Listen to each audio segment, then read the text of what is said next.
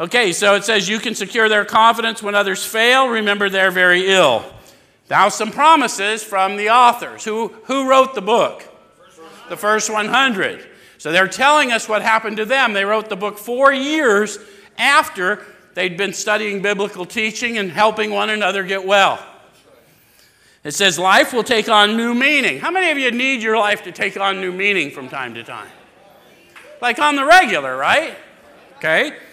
To watch people recover, to see them help others, to watch loneliness vanish, to see a fellowship grow up about you, to have a host of friends. This is an experience you must not miss. We know you'll not want to miss it. You guys here in New Freedom, how many of you were here 2 years ago when this shit happened? Have we not seen a fellowship grow up about us? Do we not have a host of friends? Would you have wanted to miss this experience? To see loneliness vanish. How many of us see it every day? Stick with us, guys. We're on the winning team.